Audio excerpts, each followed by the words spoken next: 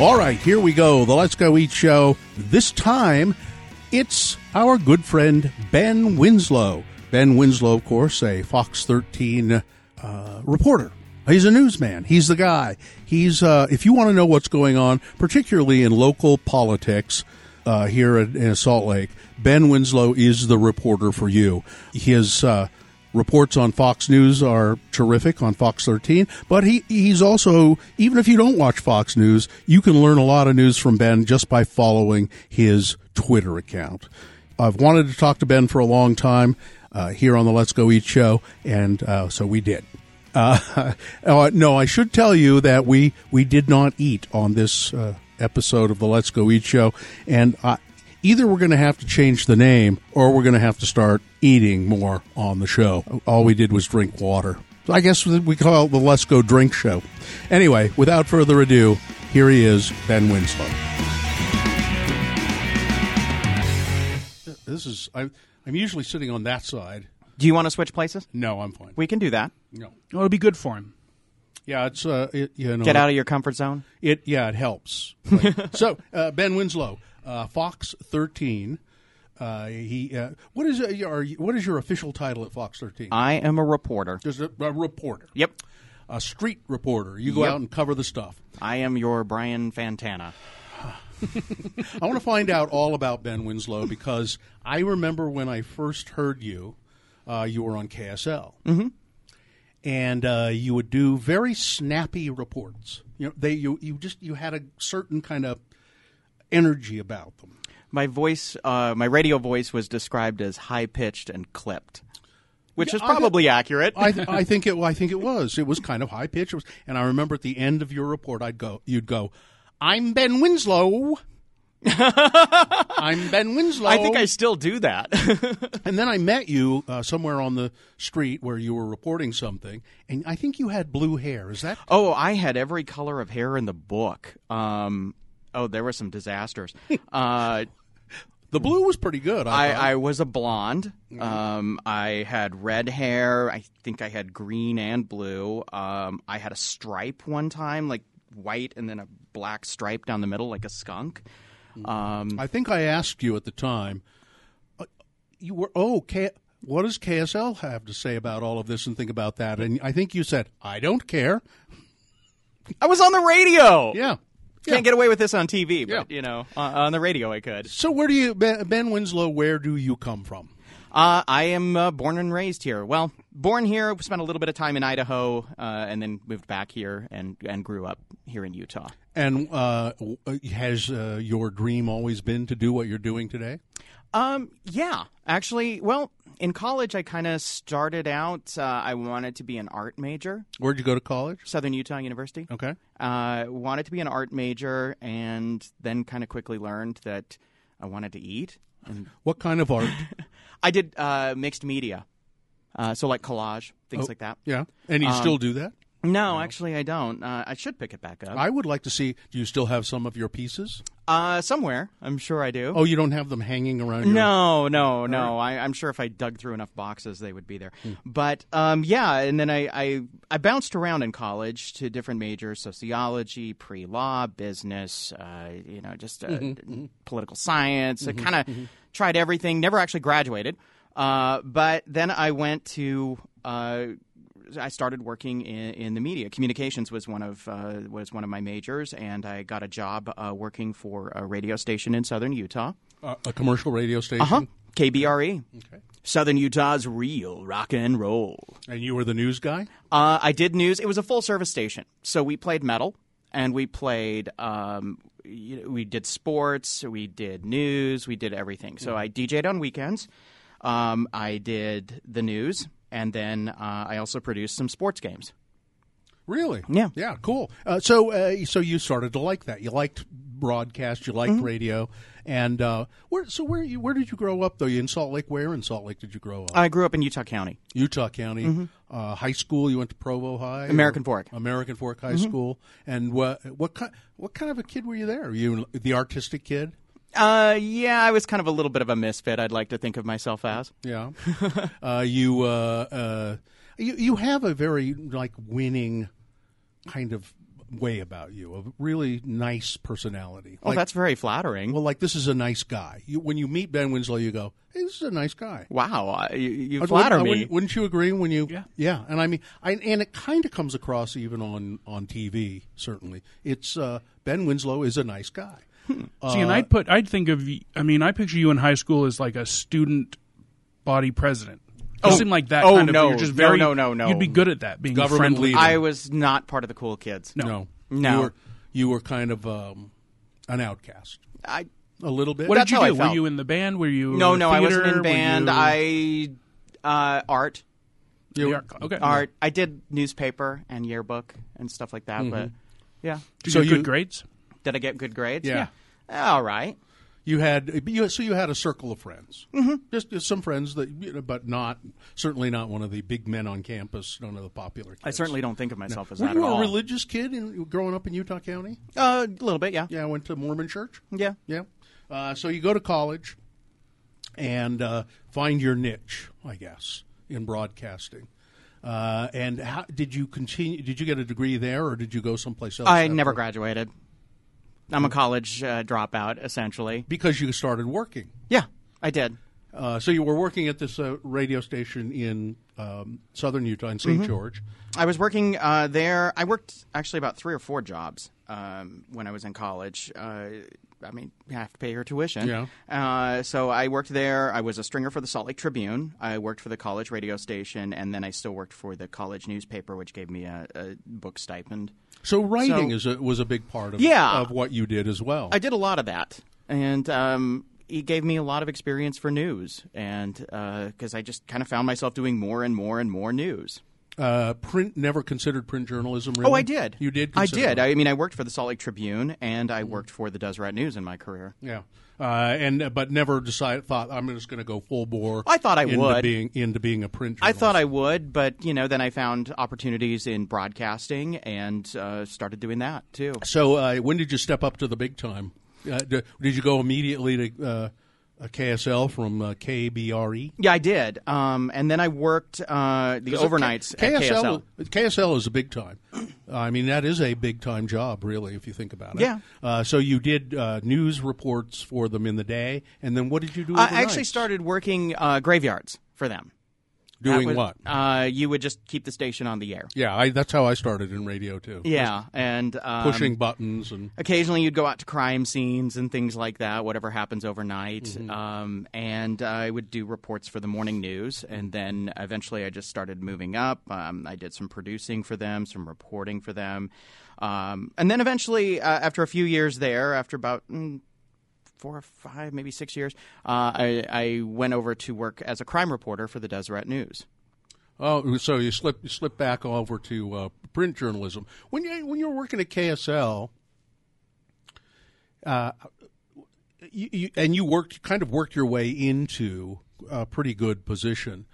6 years. What do you remember as being one of the bigger stories you covered on radio? Oh, we covered a lot of stuff that happened. I mean, I remember covering the Elizabeth Smart kidnapping. Oh, yeah?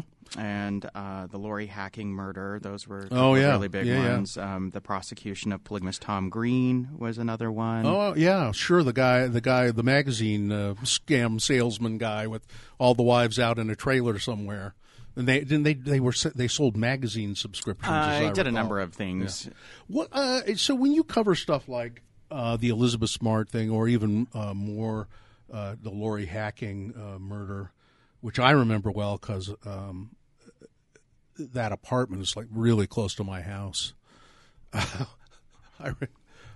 as I think about it, I remember a KSL report. Pretty sure it was a KSL report about that murder, and I don't think it was you reporting it, but some guy. A person on the street who lived in the neighborhood or something, and he told the reporter that his name was Yukon Cornelius. Oh dear! And that was on.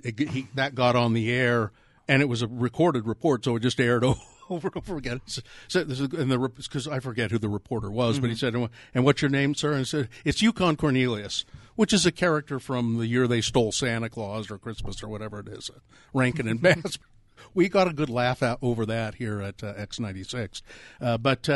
So when you cover stories like the Lori hacking deal, you follow it through, right? We try, certainly. I mean, as a reporter, you kind of start at the beginning. The crime has been committed, and then you keep reporting on the various steps that go on. I think that must be hard to do sometimes. You have to interview family members. You have to interview suspects sometimes. Isn't that difficult? I wouldn't like to do that, I don't think. It can be. I mean, we're always, of course, grateful to the people who choose to share their stories with us. And, I try to have a lot of empathy for the people who we're covering and try to remember that they are not just a story, as it were. They are, people. These are people who are impacted by this on all sides of the issue. And so, you just try to remember that as you do that. Yeah, I don't have empathy for these people. I don't remember her husband's name, but he was ultimately the guy who killed her and put her in a dumpster, and she ended up at the landfill, as I recall. Her body did, and it was a miracle that it was ever even recovered. It took months to find her. Yes. Right, but they did recover the body from the landfill. But to give her family some closure, yes. Yeah, but I assume you or somebody had to talk to his parents as well. And did you interview his parents? Yes, yes, I have. And that must be awfully hard. It is, but again, everybody in these situations is going through something, and you definitely want to talk to all of them, and so people can fully understand what exactly happened. Do you ever consider what is there, or is there a line, or do you ever think about it that there is a line between reporting things that are important for people to know and just being sensational about things? Certainly. I certainly do. And I think that's also, a lot of that is a matter of people's personal tastes to decide. But yeah, I think it's something we constantly think about. Did KSL have certain standards where they would say, we don't want you to go into, there are gruesome details in stories sometimes. Yeah, I think there's also out. just a manner of taste. You know. And there's stuff that you can leave out, and it probably doesn't affect the truth. Every news outlet I've worked for has their standards of what they, there are some things, it's a matter of good taste. And sometimes we get it right, sometimes we get it wrong. I'm not saying that anybody's perfect. And reporters, such as yourself, sometimes have the tendency to specialize. Maybe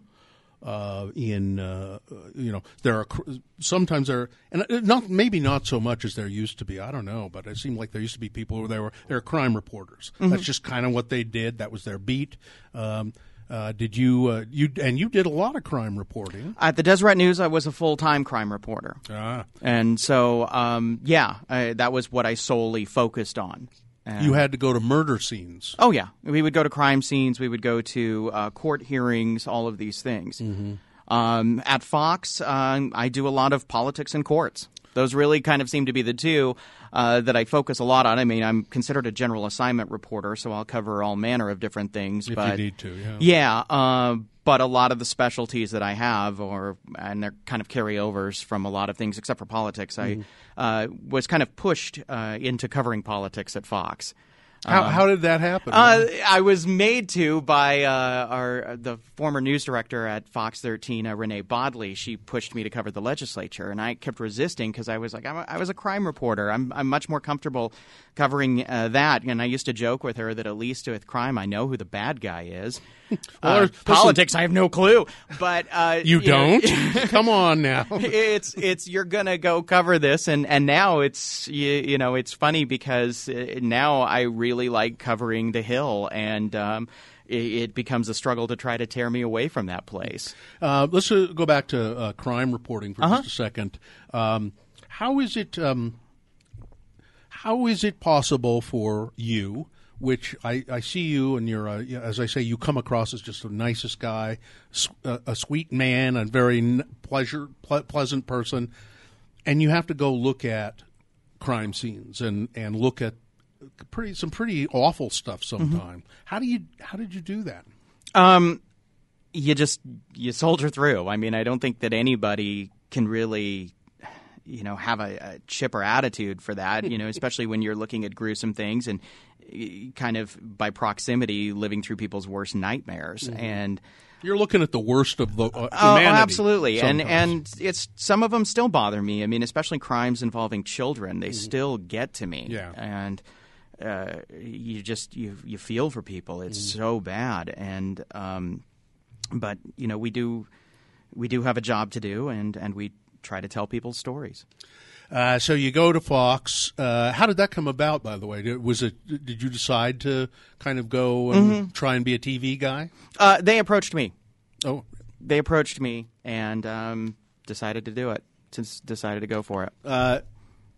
I started out as a what the term is an MMJ, which is a multimedia journalist, which means you shoot and edit your own stuff. And I promised them one step above YouTube, which, I'm proud to say at least I delivered that. Yeah, well, good. That's wasn't nice. always in focus, but hey. And then and now I just cover a lot of, again, politics and courts for them.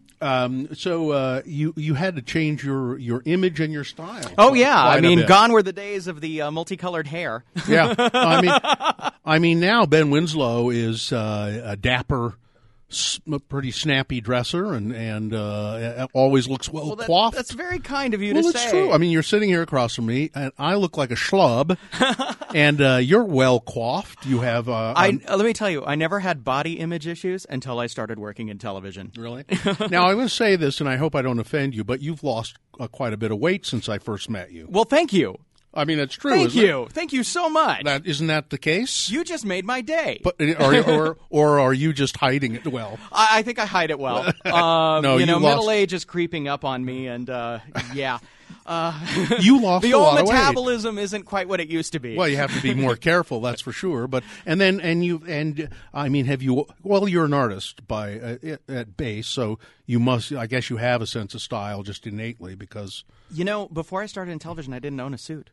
Really? Yeah. Then I got think the job, I own one now. When I got the job, I went and bought a bunch of suits, and you just kind of Mr. Mac. No, I did not, Mr. Mac. I did. I actually went to Las Vegas and went to the factory outlets there because they were cheap. Yeah. So now you cover the Hill. You cover politics. You cover, and we kind of refer to you around here when your name comes up as the hardest working. The hardest working man in TV news, because you seem to be everywhere, based on your your Twitter feed. You seem to be everywhere during the political season, especially. But you're in the courtroom sometime. You're at the legislature. You're at committee meetings. You're at protests. You're at everything.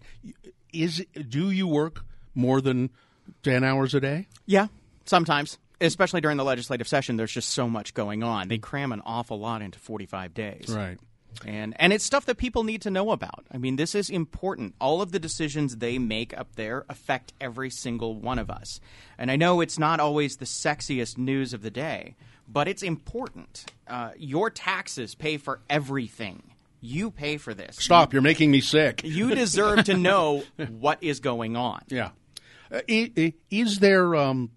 Now, you've gotten to be a familiar face up there. They know you. How long have you been covering the legislature? I think I'm going into my 4th or 5th year. Yeah, so and people 6th know year, you. maybe. They know you. They see you coming. Time means nothing up there, by the way. No. It's timeless, isn't it? So you have access to people. Are people pretty open with you think, at the legislature, politicians? I'd like to think that, you can walk up to any of them and talk to them. And I wouldn't say it's so much a matter of access. It's just, you can go up and talk to them, or you can try. I think it depends on the subject matter. Depends on the mood of the day. You get shut down sometimes? Oh, yeah. I'm not talking about that, Ben. If it's a particularly hot topic, yeah. Sometimes people don't want to talk about it, but I'm also like, why are you running the bill if you don't want to talk about it? Defend your position. How do you decide what to cover? I think a lot of it is just I try to cover as much as I can.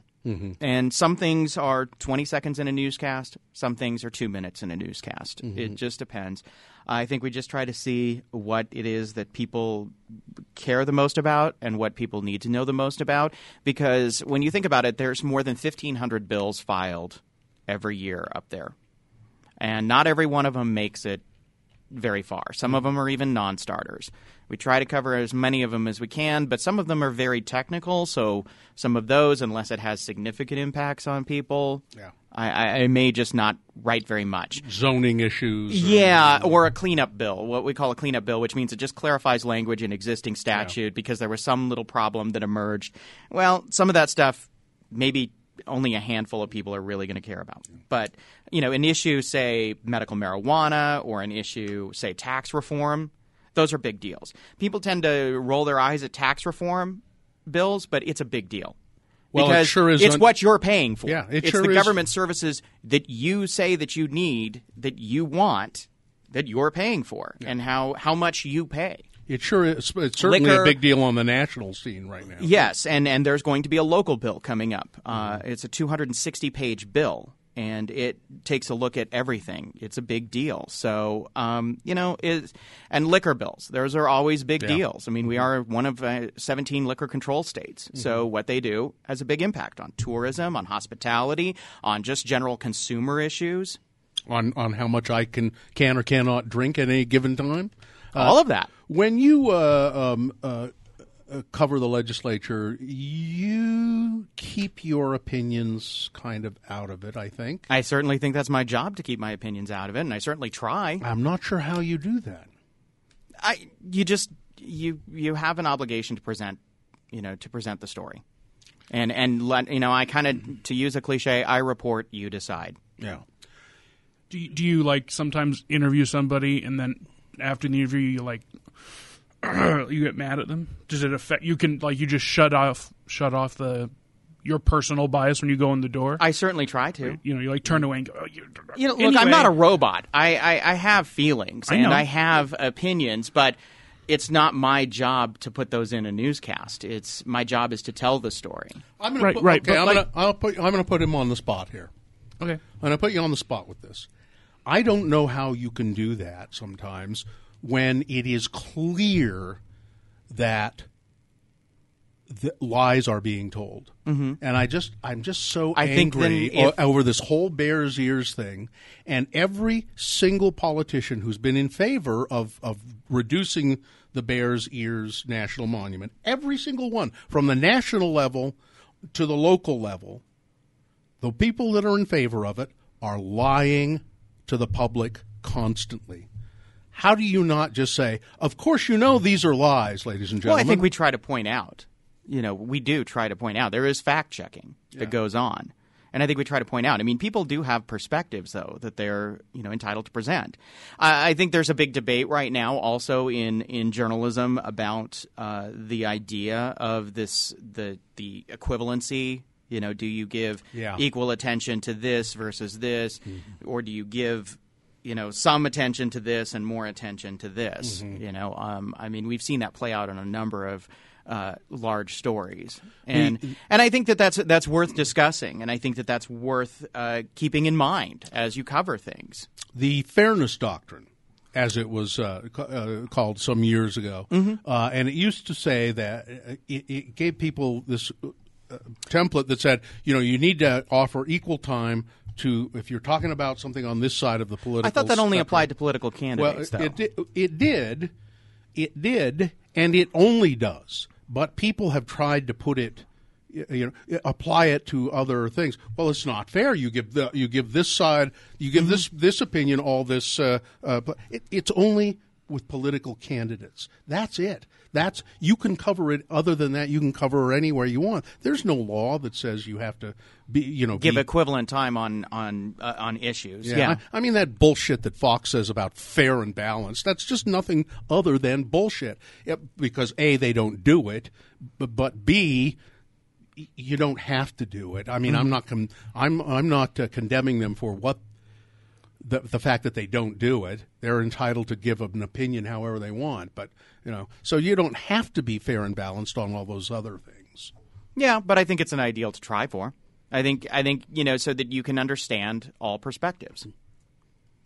Yeah. I mean, I get what you're saying. I completely understand your point. I'm also just saying that, there is Sure. You certainly don't want to give short shrift or exclude something, even if it's something that you may not necessarily like or agree with. Again, I think that's for the viewer, the audience to decide. Yeah. But I certainly think you have a valid point on false equivalency. False equivalency, yeah. I listened to this program called On the Media, and it's Brooke great. Gladstone. Yeah, and Bob Garfield, and it's great. Have you ever seen their templates of the breaking news consumer guide, the fake news consumer guide, the little templates that they push out on social media? I just saw it today, as a matter of fact. They are fantastic, and I would encourage anybody to check those out, because they are. I cover breaking news. I cover things that could be, you do find things that get circulated around that could be fake news, and it's worth keeping those in mind. Yeah, they're fantastic. I don't understand quite what you guys are talking about. To explain this, so On the Media pushes out, usually whenever there's a huge breaking news event, a consumer handbook or a consumer guide for breaking news, which has some really interesting points, and it's things that people should remember, which is that the initial reports are not always correct. Information is still coming in. This happens to us constantly. We go out and not everything is encapsulated right then and there in a breaking news situation. It's you discover things as time goes on. It is, be wary of when people go, sources tell us this, and that is true, because sources are not always correct. Sometimes you are hearing things second and third hand. We certainly try to get firsthand accounts. We try to get information, but some of these things develop with time. And so I just think that what On the Media puts out is very it's very handy for people to keep an eye on. I just found the template. It's called the Breaking News Consumer's Handbook. And it says, number one, and some of the things you've been saying are some more details as well. In the immediate aftermath of breaking news outlets will get it wrong. It happens. Yeah. We certainly try not to, but it happens. And, part of it is we have this 24-hour news cycle, and so many stations and outlets that do it, that everybody's got to be right there and start talking about it, whether they know what's going on or not. Number two, don't trust anonymous sources. That's what you said. Number three, don't treat stories that cite another news outlet as the source of the information. Number four, there's almost never a second shooter. I like that one. There's almost never a second shooter, but you'll hear that. Now there are reports of there may be a second shooter, so there almost never is a second shooter. Pay attention to the language the media uses, like we are getting reports. That could mean anything. We are seeking confirmation. That means they don't have confirmation. They don't know. And number three, like CNN has learned, which means it has a scoop or it's going out on a limb. It could mean either one of those things. There are only four more. Number six, look for news outlets close to the incident. So, in other words, if it's happening... Keep news local. Yeah. If it's happening in Salt Lake, you tune in to Ben Winslow on Fox. I cannot emphasize that enough anymore, especially these days. Keep news local. Let's talk about, as a matter of fact, for instance, just when I finish this list, the Elizabeth Smart thing. You were there covering it as a local guy. I want you to talk about your relationship with all the national news media guys that came in, and you know what I'm talking about. So let's see. Then number 7, compare multiple sources. Number 8, big news brings out the fakers and photographers. There's a lot of fake news that goes around. Photoshoppers, I mean. Especially on social media immediately after a major event. There's a lot of that. Donald Trump is right. There is fake news. It's usually not the stuff he's citing, but there is fake news out there. And then number 9, this is the final one, beware reflexive retweeting. Some of this is on you. That's what it says. Some of this is on you. So in other words, you're retweeting something before all the facts are in. As a consumer, if you do this, you tend to perpetuate it. Yes, I did that the other day. You retweeted something that turned out. Yeah, not to somebody be true. posted a picture. It was when Trump was in town of a tweet he sent that was making fun of Utahns and calling them dumb or something or weirdos or something. And I don't like Trump, so I went, yeah, see that guy's an ass, and I retweeted it, and then all of a sudden, like, all these people come out. That's fake. That's fake. That's a fake. That's exactly what they're talking about. And I went and I deleted it. But it's just good stuff for this. This stuff is just good for people in general. To know. Yeah. Well, we're on this, and we'll get to the Elizabeth Smart in a minute.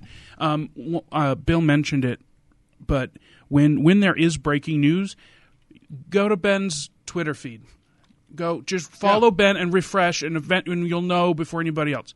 Like, at some point, are you somebody who just likes social media and is good at it, or did you make a conscious effort to, I'm going to be good at Twitter? No, it just kind of happened. I opened a Twitter account when I was at the Deseret News, and for a long time it was actually a private account, and then just started using it, and I'd like to joke that it helps me focus because I think I have a little bit of ADD going on, and so it keeps my attention. The constant refresh of things and thoughts and ideas and headlines and stuff like that. So it just kind of evolved. Yeah, it was nothing planned or coordinated, and now I kind of joke that it's gotten a little out of control where it takes up a lot of my life.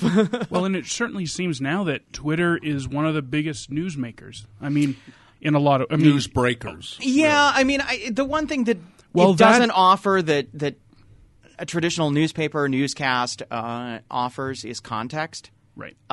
It's a good wire service for headlines. But it's not. I would argue that it's not the full story. Yeah. But I can tell you that because there's only so much I can do in 140 or now 280 characters. That I can do a lot more in a newscast in a formal story when I have 500 words or more than that to explain something. Right. Now it's literally making news. Like how many times a night on Fox 13 will somebody say so and so tweeted that? Yeah. It happens. I mean, Kim Jong and Donald are fighting on Twitter again. Yeah, and you could even argue the importance of that has been escalated since the president uses his Twitter account and uses it a lot. Yep. I would just point out that Kim Jong-un doesn't have Twitter. It's true. I don't think he does. I don't believe he has Twitter. They don't. It's not allowed in his country, and I don't believe he has it. But Donald Trump makes a lot of comments about Rocket Man on Twitter. So let's talk about the relationship. And the Elizabeth Smart story would be one, but I know you've probably been around on other stories that are big enough to attract national news outlets. Talk about the relationship of local reporters with and you don't have to be nice. You're a nice guy, but what is the relationship of local news reporters with some of now the big stars of media who come to town to cover things? It just depends. I think it depends on the situation. I mean, I know a lot of people who work at networks, and I have a lot of respect for them.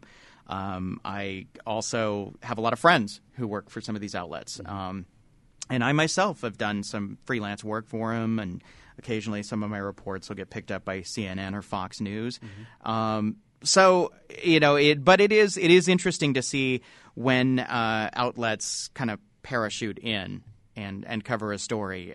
You've been on the scene for a week, and here they come. Here they come, and how things change. There is a little bit of a dynamic change when there's a lot of attention toward they try to push you aside, don't they? There's a little bit of that, and you kind of have to elbow back. Yeah. I always like to tell people that national is fleeting, local is forever. That's and good. We're going to be here tomorrow and the next day and the next day. Yeah. But I think for the most part we are all trying to tell the same story. We do have different audiences. I'm sure there are plenty of nice people, and I'm not trying to say that there are a bunch of monsters that come to town to cover these stories, but I know I hear stories of, it's sort of a laziness sometimes. They'll they come to you and say, so what's the story, Ben? Give me some. Yeah, and I've had a few of those. You know what I mean? You've done the legwork. And then they come and, I've and had get a it few from of you. those where people just basically want me to do their work for them, and it's like, sorry, I'm not going to do that. Oh, good. And, my duty is to the people that pay my bills, which is my station. Can you really look at a big time reporter and say, I think you have to go find that out for yourself? Yeah, I mean, sometimes I've had a couple of instances in my now 20 years in journalism where I've had people ask for who my sources are, and I just kind of have to say, well, they wouldn't be sources for very long if I told you. Now would they? Yeah. And so, you've never had to confront the problem of being asked by a court to reveal your sources? Yes, I have. Oh, really? Yes, tell us about that. A couple of times I've had that. Usually it never gets very far, but there was an instance in the Warren Jeffs trial where we had published some stuff, and there was a push to try to get us to disclose our sources, and we resisted. Ultimately, it didn't go anywhere. But now you mention that, I do remember. Yeah, and I thought maybe some reporters or a reporter or two might have to go to jail, but it didn't happen. It didn't happen. No. So, so does that? In that case, the court kind of backed off and said, "All right." The subpoena was quashed basically, and so it didn't happen. But you just prepare yourself for that possibility. What do you think about using words like quashed? The only time you ever hear the word quashed is in newspapers, and sometimes not so much on. I am proud to say I got rebuked in a television newscast the other night. Yes, rebuked. So tell us about it. I'm trying to even remember the context, but of the story. I'm just blanking right now on the story, but I was very proud of the fact that we used the phrase rebuked in a newscast. Oh, you said rebuked, yes. And did somebody? And it was even in the graphic. Rebuked. Now, see, I know what that means, but did somebody then say to you? No. No one said anything. It's just one of those words that you don't hear very often. No. And one thing I don't like is some of the word choices that end up, especially in political coverage, you hear bashed or slams or things like that. It's not a wrestling match. Mm-hmm. I mean, arguably it's an intellectual wrestling match, but these people aren't taking chairs to each other, at least not very often. But yeah, it happens. It is kind of funny. I get tired of hearing stumping. Stumping? They're stumping, which means they're out campaigning. Yeah. They're out stumping. Yeah, we're always looking for synonyms. Yeah. That's what the thing is. And quashed, you never hear that word. You never hear quashed in relationship to a subpoena. To court. Yeah. And so why don't they just say they removed the subpoena or the subpoena was disregarded? Or I think it's because sometimes it's a legal term. I mean, on television, I've had to explain what mens rea means, and because what I thought mens rea, I thought that was a woman's cycle. No comment. I'm not going there. What is it? Mens rea. So it's Latin. Mm-hmm. It means guilty mind. And a lot of times, and that's kind of the fun part of my job, is I get to explain complex legal terminology or complex legal rulings in a more simplified way. Mm-hmm. And thank you to some very good attorneys in this town who have taken the time to walk me through this, to hold my hand and explain to me how some of these things work. Because it's a good way to explain to people, how your judiciary works. And how the court system works. Because, again, this is one of those systems that affects an awful lot of people. Mm-hmm. And the Utah State Courts' own surveys have found that 80% of the news that people get about the judiciary comes from the local news media. So yeah, that's true. We have a pretty big obligation to explain it and explain it well. And these decisions that people make, that these judges make, that these attorneys, the discussions that they have in court affect an awful lot of people, not just beyond what the immediate case. Some of these things are what we call precedent setting, so they could impact other cases down the road. So it's kind of fun to try to explain to people this is what this means. Yeah. Can you explain sine die? Or Sine die. It means the end. It's done. Essentially, it means the end. They say that at the end of the legislature. Sine die is the end of the legislature. That is when the clock strikes midnight. That means that all your bills that are still in play are officially dead, and the legislature is over. So what should people be looking for? Well, let me ask you this first. The Bears Ears story, it is a big story. It has implications for local people. It has implications for people nationally because those are public lands. It's a huge issue. Those are public lands that really are owned by everyone in the country. It has a big implication for the Native American tribes. You probably don't want to do this, but what do you think? Do you have some prediction? Where do you think this is going to go? Where it's going to end up? Well, I think immediately you know that this will go to the courts. Yeah, because this is an interesting area. I think 5 entities have sued. 3 lawsuits that I've counted so far. There's coalitions of lawsuits. You have the lawsuit over the Grand Staircase Escalante National Monument. You have the 2 lawsuits over Bears Ears, and they're all challenging the president's authority to make these decisions to reduce the size of the monuments. Yeah. It'll be interesting to see what the courts decide in this. But that's essentially what's happening there.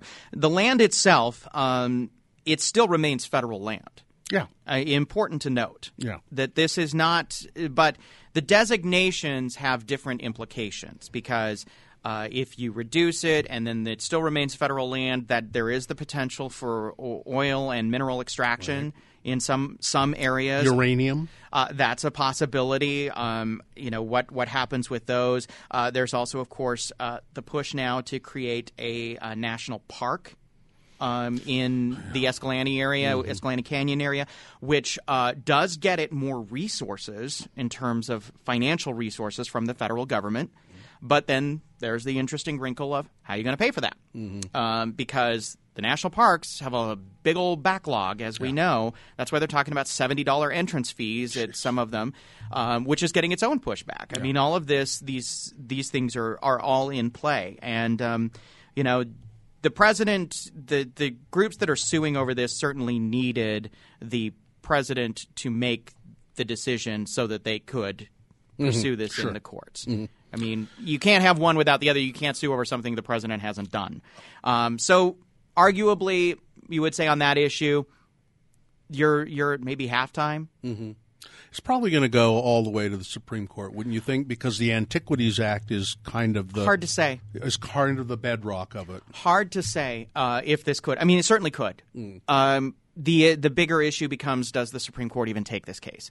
How this works in federal courts is the district court will hear this, and they sued in Washington, D.C. They did not sue in Utah. All the groups have filed their lawsuits. There is the potential that a judge takes all of these and puts them into one lawsuit. You could create like a master lawsuit. That has happened before. I don't know if it'll happen in this situation. Maybe the circumstances aren't right for that kind of thing, but they are similarly situated cases. Then if the losing side, you can anticipate appeals to the circuit court, which would handle that, and then potentially the Supreme Court, depending on how the rulings go. It's one of the, and then we'll move on from this. It's interesting to note that one of the lawsuits contains a group of entities. All of the lawsuits actually contain groups of entities. Yeah, I guess more than one. They're all coalition-based lawsuits. Yeah. The Patagonia lawsuit has Utah Dinibakea. It has a number of other groups. There's a lawsuit with the Navajo Nation that has a number of other tribes. And then you have the lawsuit by Southern Utah Wilderness Alliance and those groups over Escalante, which is that's kind of that particular area, and those are some of the environmental groups. And they have, and also in that group, which I think is really fascinating, paleontologists. Oh, yeah, there's a number of and archaeologists and antiquarians. And as you go into these lawsuits, as these go through the court system, you will also find what's called friend of the court briefs, which means they're amici or amicus briefs. There's one of those words. Another one of those words. Just means friend of the court. It means friend of the court, which is I use them interchangeably because I'd like to think that people, maybe you get a little Latin with your newscast. Okay. All right. Sure. And it basically, these are people who say that we just want to weigh in. We want our position heard. We want our position considered as this case is litigated. So what, Ben Winslow, what should people be looking forward to? We're coming to the end of the year here. The legislature will convene in January. Hang on. What? Before You we have a leave, question about amicus briefs? I do. Do they come in all colors? Bears ears. We were talking a little bit before we started about, so Donald Trump came to Utah to make that announcement, and you covered that, and you were kind of in his... I was in the press pool for the White House, yes. Yeah, tell us about that, what that was like for you, and what you... Whirlwind. I have never seen the pace at which they move. I've never done that before. That was a neat experience to be part of the White House travel pool. And just step by step go through. So we were at the airport super early. We were at the Air National Guard base, rather, and we were there at 6 a.m. And we had it's a lot of hurry up, wait. But when the president arrived, we were in the motorcade traveling with him. Oh, really? When he went to Welfare Square to meet with the LDS church leaders, we were in that, filming that, and then we were ushered there, and then we went to the Capitol for the proclamation signing. And it was just the pace at which everybody moves. It's go, go, go, go, go, go, go. Mad respect to my colleagues in D.C. because that's a pace that they do it all the time. Oh, my gosh. Yeah. I mean, and they're constantly moving. Yeah. He is moving. They are moving. It is just it's a mad dash. And I thought it was really interesting that it doesn't matter what event he is at. If there is a question, they will shout it at him. Yeah. We were at LDS at a meeting Welfare with the LDS. Square. Yeah, Welfare Square. The meeting is going on. The president says a few words about the church's humanitarian work and how it could be an example to a lot of people. And immediately someone in the crowd shouts a question about Roy Moore and about accusations of obstruction of justice. Of course, he doesn't answer it, but they're shouting it no matter what. And then we go to another bit where he is with a grocery cart. You've seen some of the pictures and some of the want some tuna fish. Yeah, there was some of that. And they asked about Orrin Hatch right then and there, and he did respond. You know, it was are you encouraging Orrin Hatch to seek re-election? Yes. Yes, he's a good guy. And then following that up with, are you trying to send a message to Mitt Romney? And he said he's a good man. Mitt's a good man. I mean, and that was all news-making stuff. Sure. That happened there, and it was just amazing. And then we were quickly ushered out. Did you into yell the a question? I did not get a chance to. But there certainly were others who were shouting a lot of questions. I was even as he's getting on Air Force One. They're shouting. They're shouting questions. I was Gina, our partner on the morning show, of course. She was opining that if Trump did make any kind of gaffe or odd misstatement, it would be in the meeting with LDS church leaders, and it would be. Well, I can certainly identify with you because I know you have polygamy, and I've had several wives as well, just not at the same time. And it would seem like he might say something like that. But at any rate, let's move on to what can people look forward to? What are some of the big issues you think are going to be in the legislature here locally this year? Oh, yeah. And so I think that one of the big ones, taxes. They have been doing a deep dive over the last year.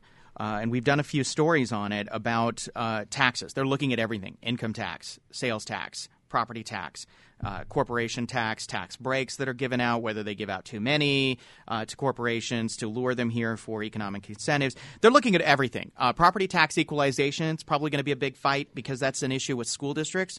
You pay your property taxes, those go to the school districts. The idea is that you spread it out so that rural districts maybe get a little more. Or poorer but that districts, could impact districts with larger populations. Think about Salt Lake School District Right. or Jordan School District, Canyon School District. That could impact them. They have a high student body population. Do they get as much money?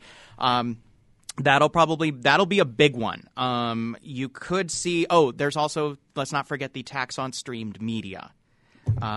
So the issue is, it's like the Amazon. It's like the Amazon sales tax issue. Yeah. Discs and downloads are taxed right now. Yeah. But streamed media is not. It's a situation where the tax code has not kept up with technology. Good.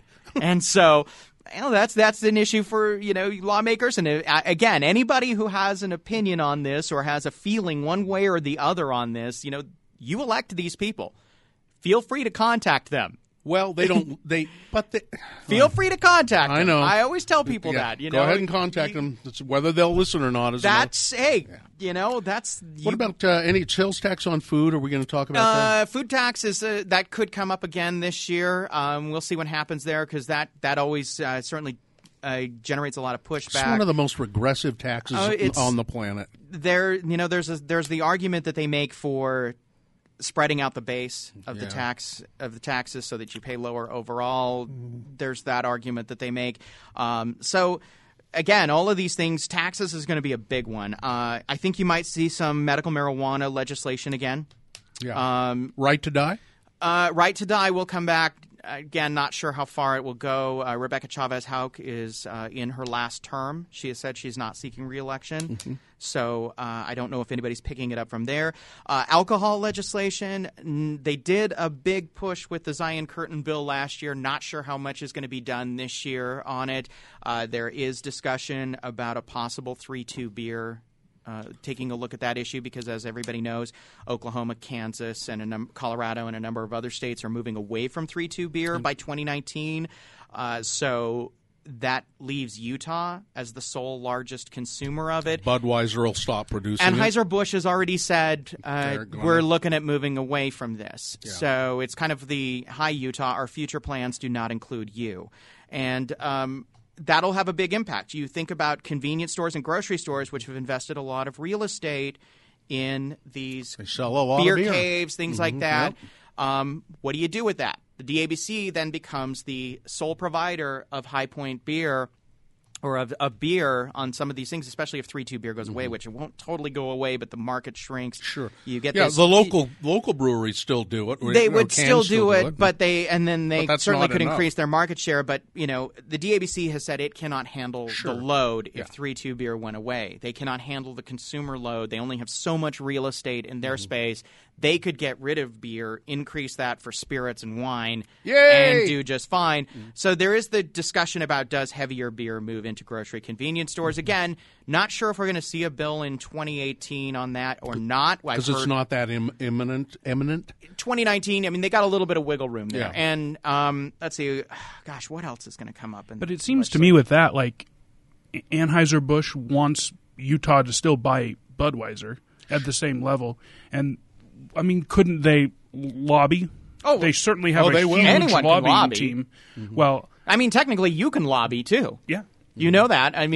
Watch. I'll go show up on the Hill. I don't have enough money to I'm lobby. Just saying, Anheuser-Busch has the money and resources to really lobby. But I'm going to give a shout out because every year a number of different groups, and they are widely political. They range from super liberal to super conservative, get together and do a citizen lobbyist training every year ahead of the legislative session. And it is, again, a wide variety of groups.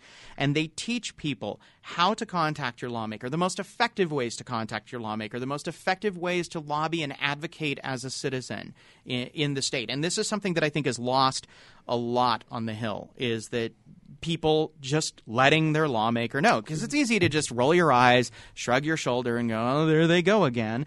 Contact your lawmaker. They do these trainings. I encourage anybody, go up, spend a day on the Hill or spend an afternoon, see how the sausage gets made, and learn about it. Because it's your government. Tell me again, who does that? A number of different groups. So you have groups ranging from the ACLU of Utah to Americans for Prosperity to the Libertas Institute.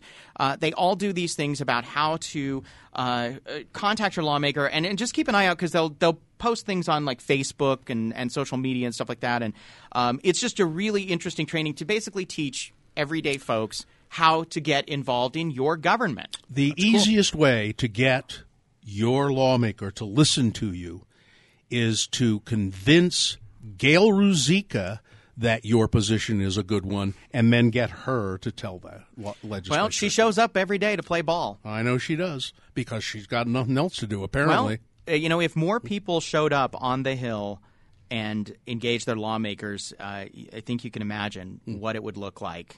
I went up and had lunch with Jim DeBackus in cafeteria there, and there she was. Oh yeah. Yeah, she's there every There's day. a number That's of her groups table. that are everyday presences. Jim took me over and introduced me to her. And the ACLU of Utah has regular presence. Let's see, the Catholic Church has a regular presence on the Hill. The LDS Church has a regular presence on the Hill. The Libertas Institute has a regular presence on the Hill. A lot of these people, for the 45 days, educational groups, Utah Education Association, PTA, all of these groups show up there. Utah Taxpayers Association. All of these groups show up every day to see this legislation that they believe in go through. And again, I encourage any citizen, just go up just so you can understand how they do it, how it happens, how a bill becomes law. They stop the legislators, and these are just citizens groups sometimes. Like there were some animal welfare rights groups, and they're there, and they'll stop the legislators in the hallway. They stop DeBackus and Senator DeBackus, can we talk to you for a second? And he, I think he's the kind of person he'll talk to anybody. But a lot of them, I don't mean to denigrate them by saying no. He'll talk to anybody. He just stopped and talked. A lot of lawmakers are actually very receptive and very accessible. So. What is in the future for Ben Winslow? What would you like to be doing other than this? Where would you like to go? You have a. Well, I used to joke that if I get out of news, that I'll open a food truck. What? Any particular sort of?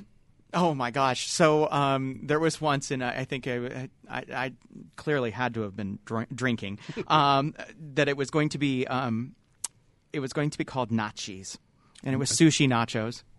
Yeah, that's not a good idea. No, it's not. No. It's not. Let's all agree on that. Yeah, no. But I don't know. I really like doing what I do. Sure. Some days are better than others, of course. Would you like to step up to something above local news, or?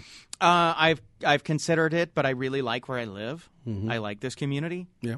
I thought that after the Olympics, I would get out of Salt Lake, and I've stayed. And I enjoy it. I like it. And you here. still have family here. Is your family proud of you?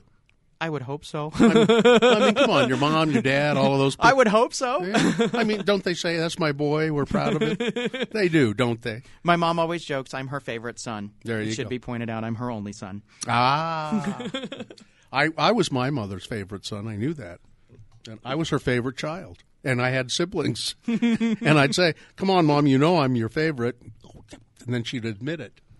But you told that to the other ones, too, though. I hate to break it to you after all these years. I know. Ben Winslow, pleasure talking with you here on the Let's Go Eat Show, although we didn't eat, we just drank water. I think I have some Cliff Bars in my bag if you want. I'm fine. But thanks for the offer. We'll watch your news reports on Fox 13. Say hi to our lovely, sweet friend, Hope Woodside, when you see her. I think she's just one of the greatest people on the planet. I love that person.